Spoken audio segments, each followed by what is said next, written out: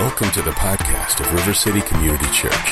For more information, please visit our website at www.rivercitychicago.com.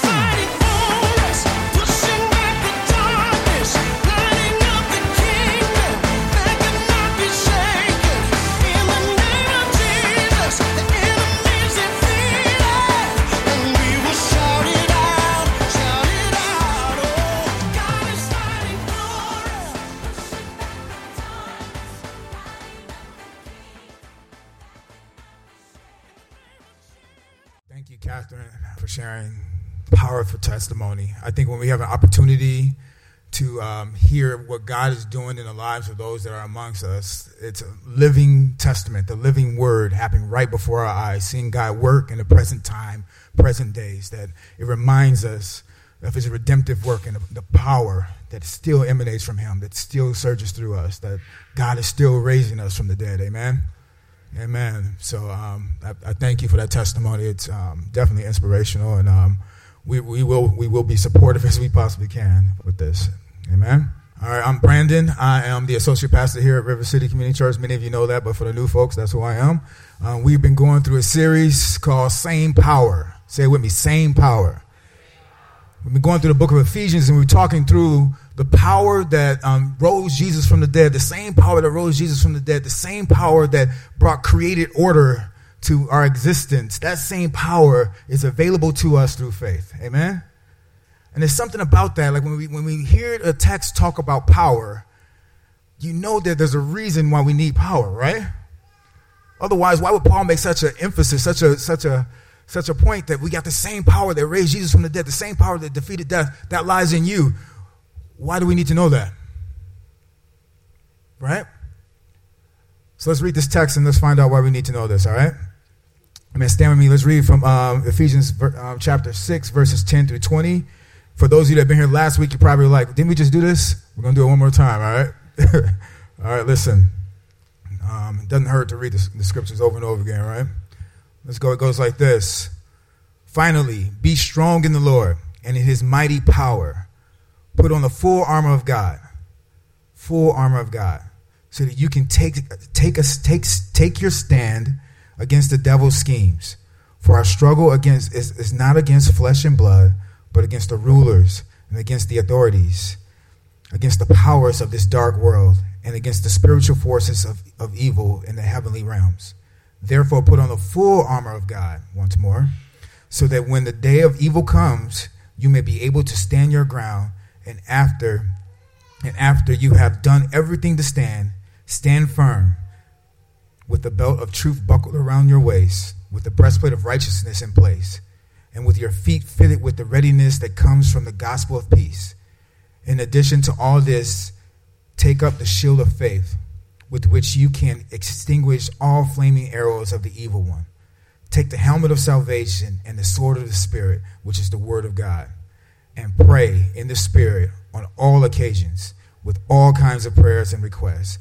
With this in mind, be alert and always keep on praying for all of the Lord's people. Pray also for me, that whenever I speak, words may be given me so that I will be fearlessly make known the mystery of the gospel, for which I am an ambassador in chains. Pray that I may declare it fearlessly as I should.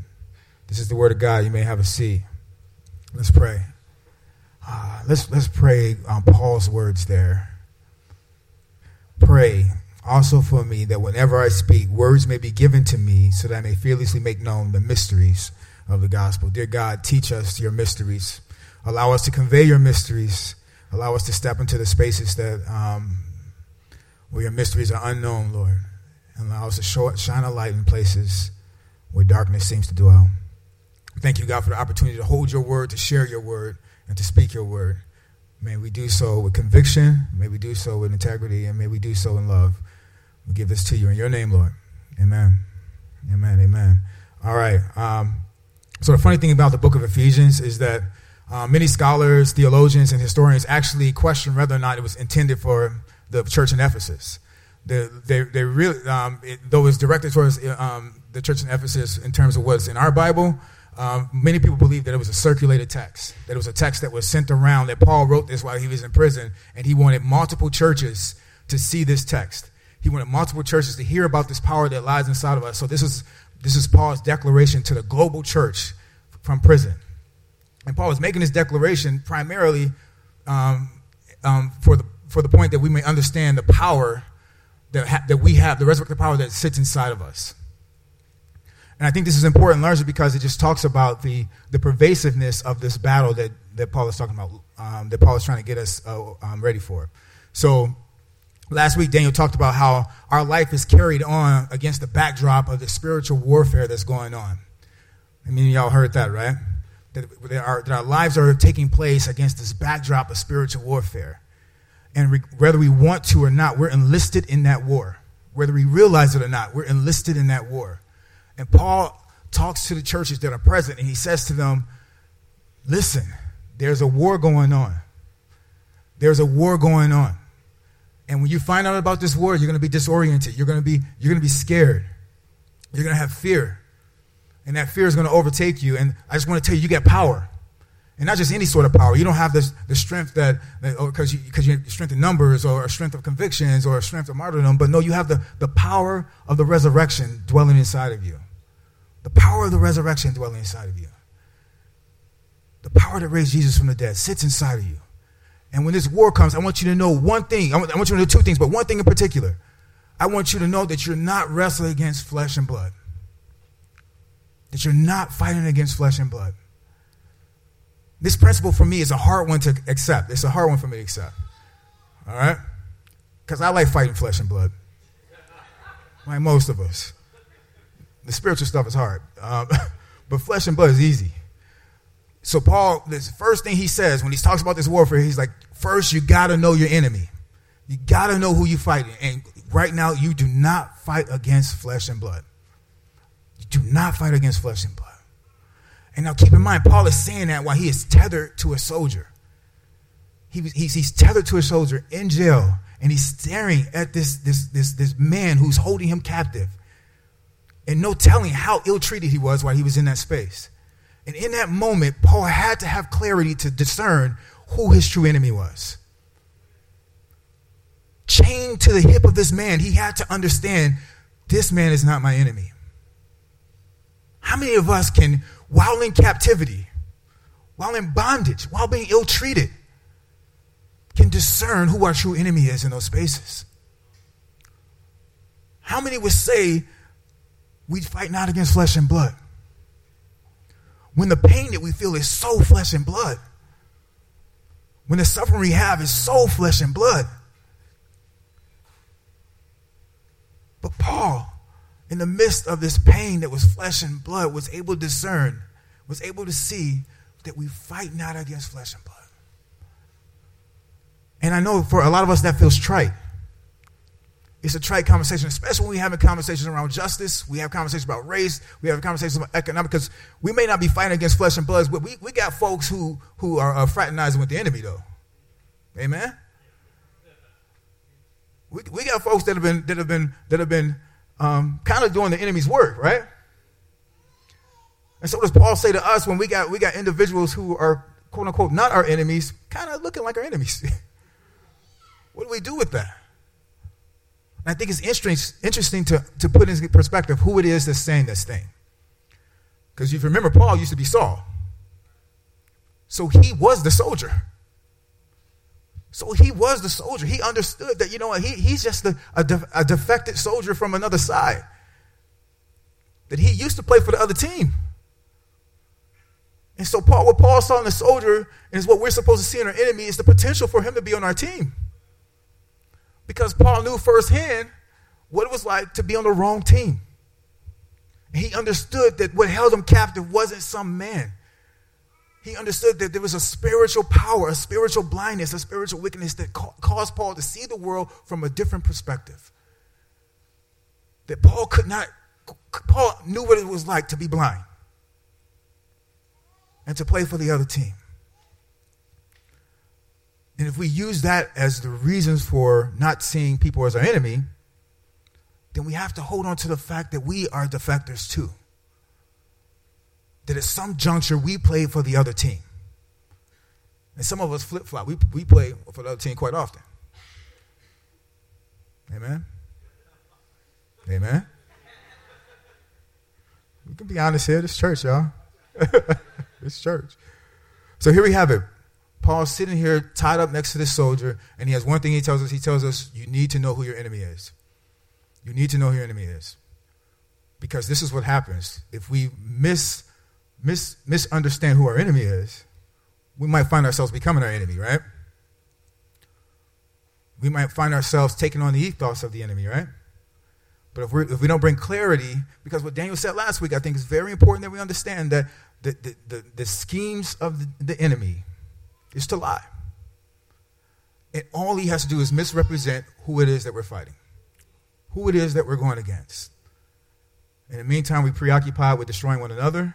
So what Paul does is he makes it very important that we understand that we recognize our enemy. And this is important for me. I think it goes across just the spectrum of our existence. Like even in relationships with my spouse, with my wife, I have to know that she is not my enemy. I have to understand that my battle is not against flesh and blood, that is not against the decisions that people are making in this particular context. And I think it puts us in a different position what it means to put on the armor of God. So as Paul specifies that we are in warfare, that this war and this battle that we're in, the enemy takes no prisoners. He has no allegiances. He has no desire to see any of you succeed, anyone be healthy. And so that you're not on a team necessarily. You're a pawn being used in a scheme to steal, kill, and destroy, to see humanity in carnage, to see humanity broken down, to see creation devoured by a brokenness. That is just the plan. There is no redemptive side of this plan. It behooves us to understand who our enemy is. It behooves us to understand deeply who it is and to make sure that we never put each other in that position. Amen? Amen. All right, so as Paul goes on to this, he goes on to talk about like what it means to put on this armor. And he does this, he says this thing, he says, put on the full armor of God. And he says it twice. And as we were in Bible study, it was, I don't know who brought it up, I think it was Kiki, who said that, like he says full twice. No, it was Brooke. Brooke said it, yeah. Brooke said, like, you need to put on, he said it twice, you need to put on the full armor of God. Something about this comprehensive coverage of the divine, that we need to be fully covered by God's divineness, that somehow we need to be all the way wrapped around, because at one point, if you're at all exposed, in any way, that is where the enemy will find the vulnerability, and that is where he would attack. How many of y'all heard the mythological tale of Achilles? And so, like Achilles, he was girded up in every single space, and he just had one vulnerability. One spot that was uncovered, one spot that wasn't covered by the divine, one spot that made him vulnerable, and it was just his heel. And at the end of the day, that was what led to his demise. When I hear this story, it reminds me of that kind of soldier kind of setting. And so what I wanted to do was to go through the pieces of armor piece by piece today. And then I'm going to give you one truth and one lie associated with the armor, because I can't comprehensively tell you the lies because it changes. But I can tell you there are truths to offset it. So I'm going to go through each one as we walk through. All right. So if we look at the scriptures, we can look at, let's get this together here. So here, this is what it says. Verse 13, it says, therefore put on the full armor of God so that when the day of evil comes, you may be able to stand your ground. And after you have done everything to stand firm, then with the belt of truth buckled around your waist. So in those days, the way the armor was put together was everything was hinged upon where the belt was located. Everything fit and was appropriately placed on you, determining based upon the way the belt was put on. And so what Paul is saying is that the one thing that holds all of the armor of God together, the one thing that holds it together is the truth. And as we've been saying throughout the course of this series, that the enemy's tactics have always been lies. That the one thing that holds the armor of God together is God's truth. It's God's truth. All right, and so I'm going to go truth and lies throughout the rest of this here. So with the breastplate of righteousness, I'm going to start out with the lie. Righteousness is one of those things. I should probably clarify one thing first. I'm sorry, guys. I do want to articulate that warfare and the narrative of warfare has oftentimes been used in order to create, to protect cultural Christianity versus talking about the engagement in spiritual conflict. And so what we'll find is that people are willing to go to war for Christmas trees and all sorts of things, symbolizations and so forth, but rarely want to engage in a spiritual warfare that requires us to change something about ourselves. And so we're quick to run out and make sure that we have access to trees all over the marketplace and so forth, but very, very rarely deal with the way that we articulate personhood or the way that we talk about our economics in the society and so forth. And I just want to be sure that, like, when we articulate warfare, this isn't about preservation of Christian quote-unquote culture, but the warfare about the preservation of humanity as God has defined it. Amen? Amen. All right. So we're going to go back to the truth and lies about the breastplate of righteousness, and I think this ties in line with why I wanted to correct that. So righteousness is a communication in Christian circles, typically as a social location. So, like, if you have a conversation with individuals in Christian spaces, you talk about, are you living righteous? Are you being righteous? The lie typically is communicated that righteousness is a manifestation of your social location, that meaning that you act like a Christian. Again, Christian culture. Like, if you hold down Christian culture, you dress a certain way, listen to certain music, talk a certain way, then you're holding down Christian culture. Therefore, you are, quote unquote, righteous. Righteousness is described in the scriptures is a covenantal term, meaning that it's an interaction between God and community, meaning that there's a covenant between God and expectation for that God has for us in terms of his relationship with us, the relatedness to us in the world, the relatedness between one another. And so righteousness, as God has communicated, is one that is dynamic, that engages the way that we interact with each other and the way that we interact with the divine. Amen? And so the way the pervasiveness of the lie sneaks in is that, like, you can achieve righteousness by looking a certain way, acting a certain way, and therefore it can be exclusionary for individuals who don't necessarily present Christian culture in a way that you would say it needs to be presented. Make sense? All right. And there's also this is my favorite one. It's the gospel of peace, which is what is all over our feet. A lie about peace that we talked about a little bit at Bible study last week was that the gospel of peace is that, and peace comes across as inactive and apathetic. That if you're going to pursue or create peace as a Christian, it means not to engage in conflict. It means not to push back against things that are broken, but just to do your best to stay out of the way, to not get into conflict, to not fight, to be almost a pacifist in a lot of ways around that. And I think one of the things Daniel brought up about the Beatitudes, he was like, when Jesus says, blessed are the peacemakers, it didn't say peacekeepers. It wasn't about inactivity. And so Paul ties the gospel of the peace to your feet. So a place of movement, I talk about mobility, that the pursuit of peace, according to Paul, when you're girded with the gospel of peace, when your feet are covered with the gospel of peace, it moves towards the spaces in which we're called to make peace. And you don't make peace in places where there's already peace. You make peace in the places where there's conflict. So you are to be moved into the spaces of conflict to make peace. Why would it be armor anyway if it's meant to just chill out and get back, right? Like, it just doesn't make any sense. But, so, like, God's calling us to go and make peace. Where there's war against God's people, where there's attacks against God's people, we are to go and make peace. It's an act of war. All right?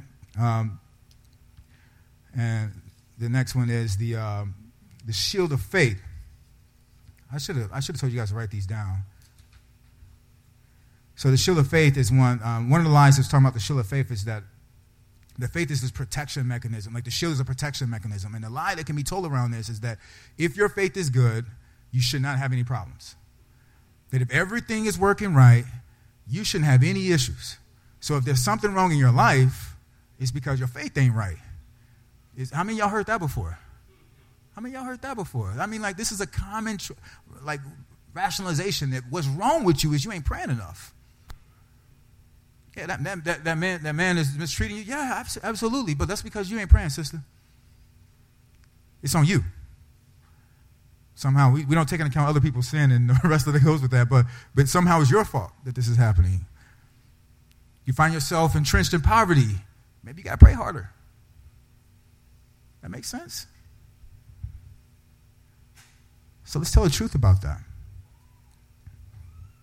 The shield in question Paul is referencing, this shield would have been called a sikkum.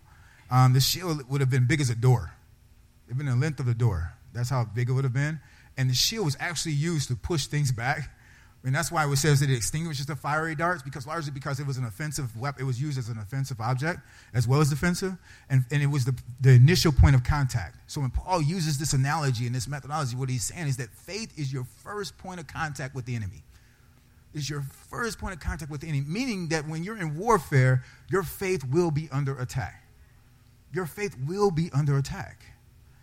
So it isn't a preservation. It isn't talking about safety. It's talking about when at war, your faith is the first thing to interact with the enemy. We see that all throughout the scriptures, right? When Jesus is risen up out of the Jordan after being, when Jesus is risen up out of the So when Jesus is risen up out of the Jordan and after being baptized and the Spirit descended on him, he goes into the desert and his faith is immediately tested by the enemy. This is the context to which we find ourselves using the shield. And the other piece is the helmet of salvation.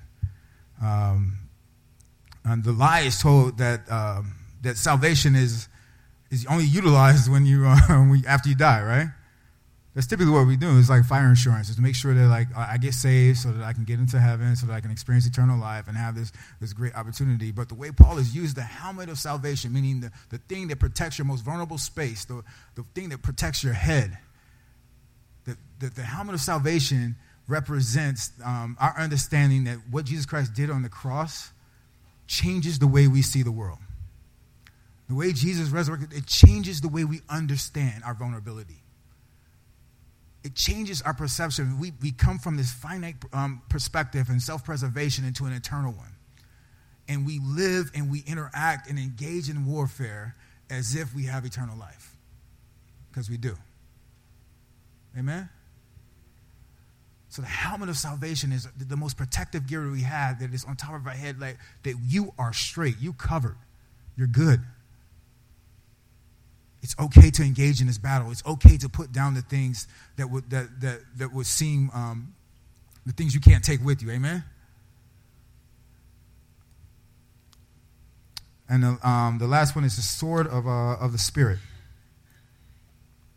The sword of the Spirit. The lie is that the sword is oftentimes used we use it against one another, right? The sword of the Spirit, which is the Word of God. We use the Bible and oftentimes in finding ways to create exclusionary communities, and oftentimes to find ways to minimize the personhood of others. Oftentimes the Bible has been used to justify oppression and atrocities leveled against various different groups of protective class individuals. We've used the Bible in multiple instances in order to consolidate Christianity or to sequester it into this small, homogenous group of people. And oftentimes the words can be used as a bludgeon against the people that God has called us to love. The truth in this is that the word is absolutely a sword, right? That it is used to put to death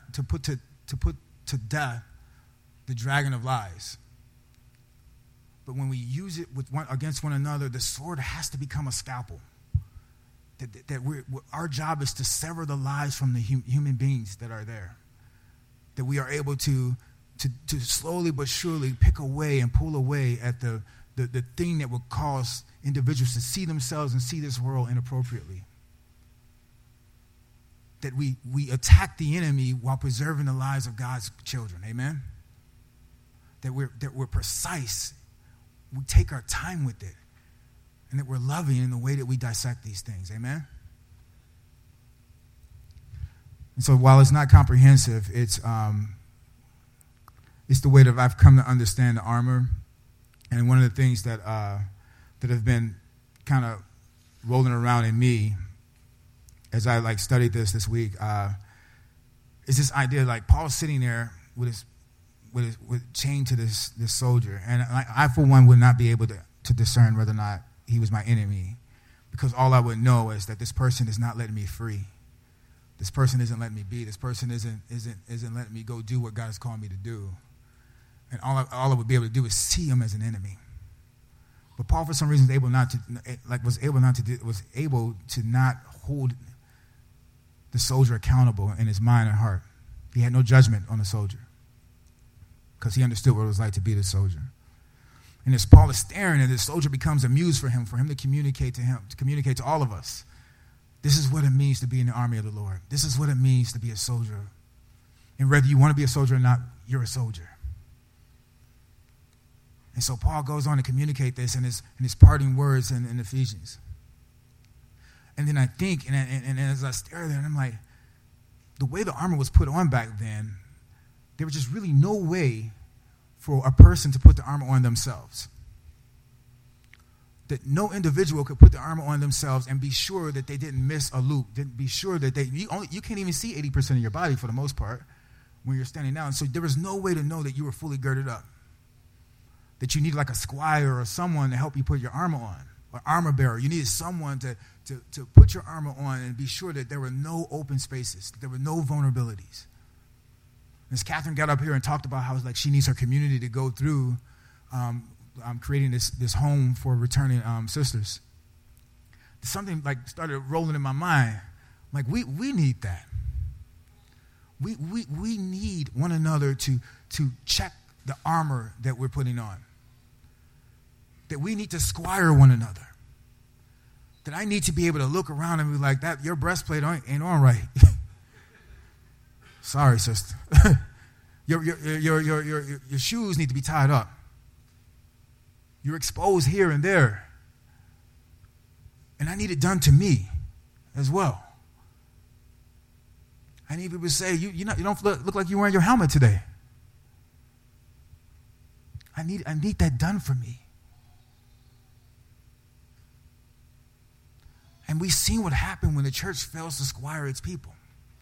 Daniel talked last week how many of the slave selling blocks were right next to churches.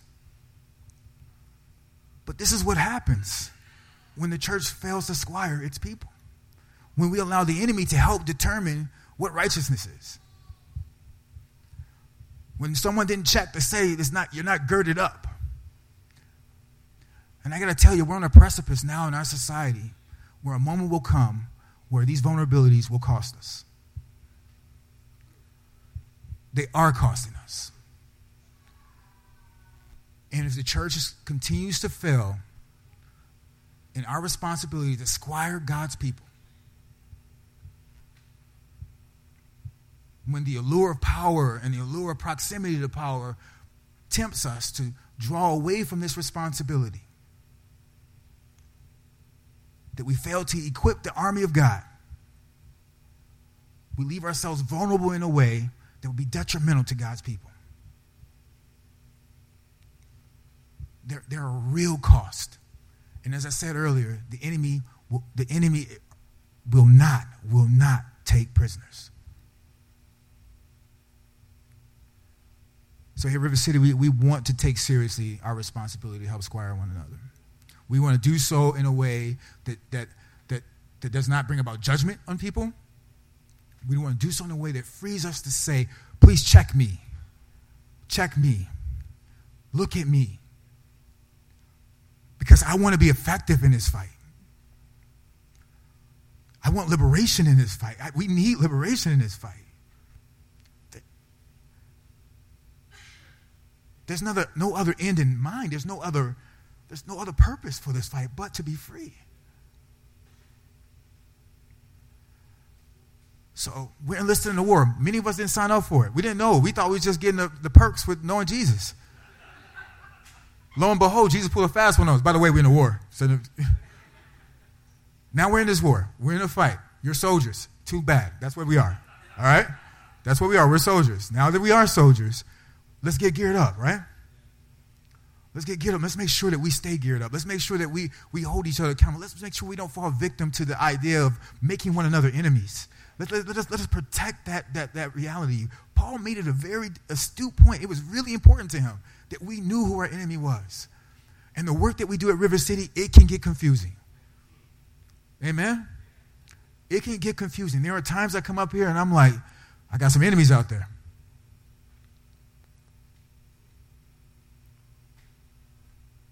We have to come back to this idea. We wrestle not against flesh and blood. That whatever is sick and that is pervasive and making my brothers sick right now, I got to pray it out of them. I have to pull it out of them because their health is emblematic of my health. I need them healthy because we need as many soldiers as we can get. Amen? Amen. All right, so I'm going to bring the worship team back up. I do hope it's helpful to understand, at least I know it's so metaphorical and it feels so abstract, but the reality is that Paul was laying out something very, very important. Paul knew something about the enemy. And it's something about when you are a tool of the enemy for so long, and you understand that, and you have an encounter with Jesus in the way that Paul did, there's something about being able to define the enemy with the precision that Paul does that requires us to pay as close attention as we possibly can to it. And it's not fear tactics. It's not trying to punk us into some level of commitment to some community, but it's really saying that we are vulnerable without one another. And we are vulnerable without the divine covering of God's armor. Amen? I want to pray for our community. I want to pray for our church. I want to pray for the church as a whole. I pray that we can be covered. Let's go. Blessed Father, you are just a beautiful Father, a thoughtful, mindful Father. That you would take one that was once a persecutor of your people and have him spread your gospel all across the world. A man who was a catalyst for the enemy, whether knowingly or unknowingly, participating in the movement against your kingdom. You called him out of that, Lord, as you've called all of us out of that. And each of us with our various different knowledge of the enemy, a call to prepare your people to engage in this battle. Knowing the mirages and camouflages that he throws out there would have us believe that we are each other's enemy.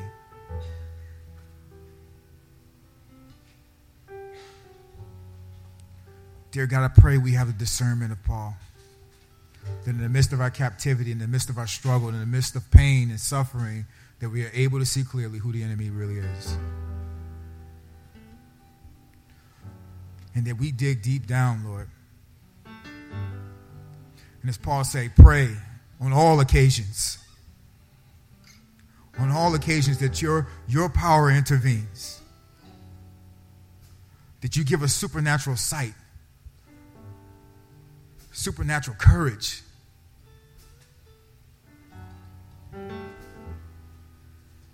A supernatural stamina to stand and fight.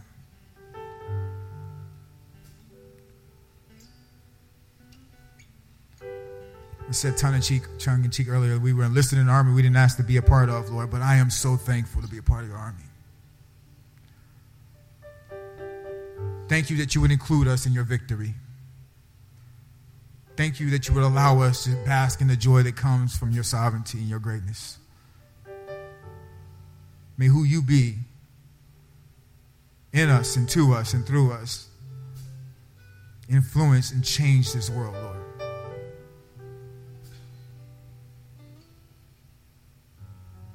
Give us the strength to fight. Give us the commitment to fight. And may we fight until we're liberated, Lord. In your name we pray. Amen.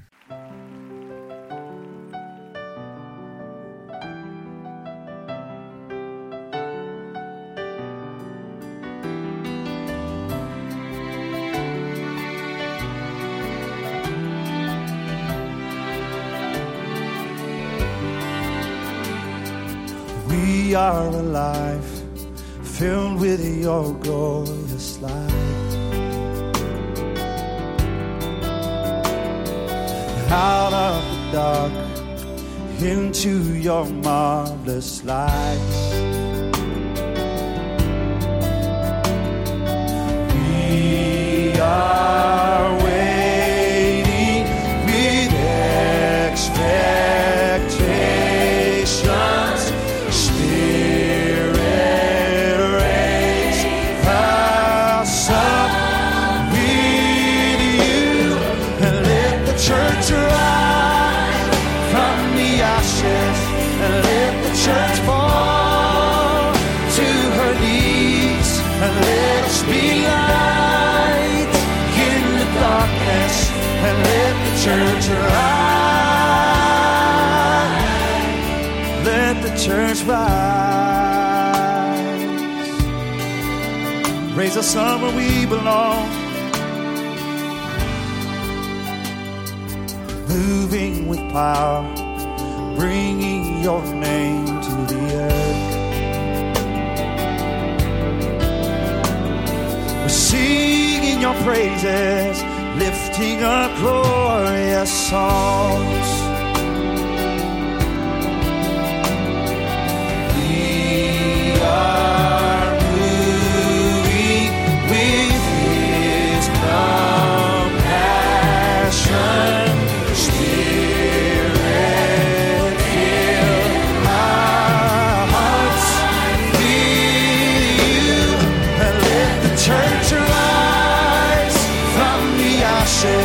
And let the church fall to her knees, and let us be light in the darkness, and let the church arise. Come on, declare it tonight.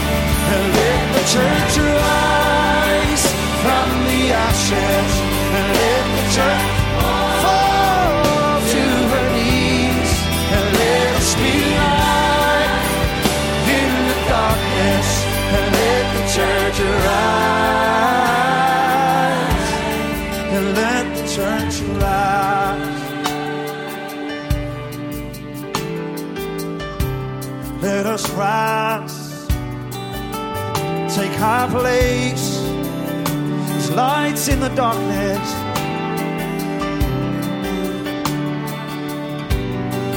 Awesome. Let your wind blow. Let your wind blow, let your wind blow. Revive us again, Lord. Let your wind blow, let your wind blow, let your wind blow.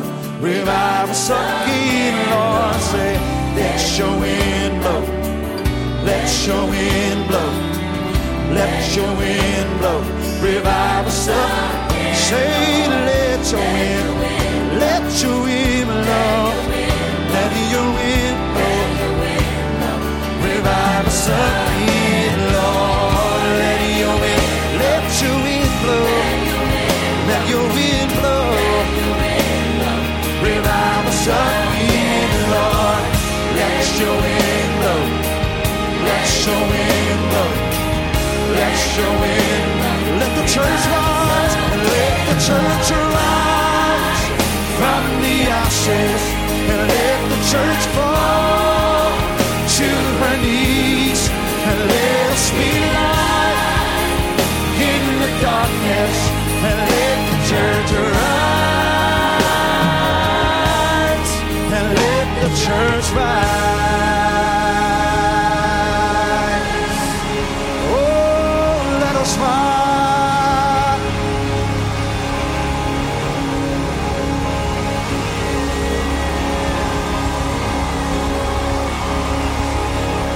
hallelujah.